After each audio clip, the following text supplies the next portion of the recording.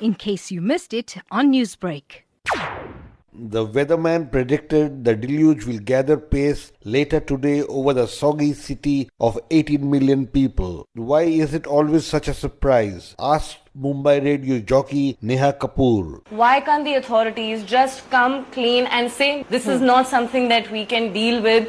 Just as a common citizen, be cognizant of the fact that this is going to happen every single year, and even though we take the requisite precautions and we take the required actions well in advance, we're still not going to be able to solve the entire problem in its totality. And as Mumbai roads turned into rivers, urban planner Chandrasekhar Prabhu urged city officials not to pass the buck. Last 10 years, the population of Mumbai city has not grown.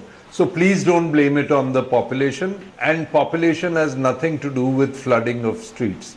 Number two, someone just said that buildings are in dangerous condition and we've asked them to vacate.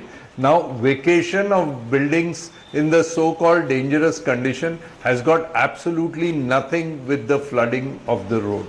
The Mumbai City Hall holds a kitty of $5 billion, larger than the budgets of several Indian states. Opposition politician Clyde Crasto lashed out at Modi's BJP party, which also rules Mumbai. The BJP are absolutely apathetic towards the citizens. One more thing that they keep talking about low-lying areas, certain areas flooding and everything. The topography of Mumbai hasn't changed for years. The topography has remained the same. So if they know how the areas are, they should plan accordingly. They have not been planning at all. The BJP is doing a great cover-up job. And ad guru Suhail Seth was equally scathing as the dark clouds rumbled overhead. In the process, what have you done? You have harmed brand India. You have harmed brand Mumbai. You have continued to take advantage of this so-called Mumbaikar spirit, which, by the way, while I laud, I'm against, because the more you use this Mumbai spirit, the politicians take that for granted. They want you to do the work that they're supposed to do. Modi offered $16 billion on bullet trains for Mumbai.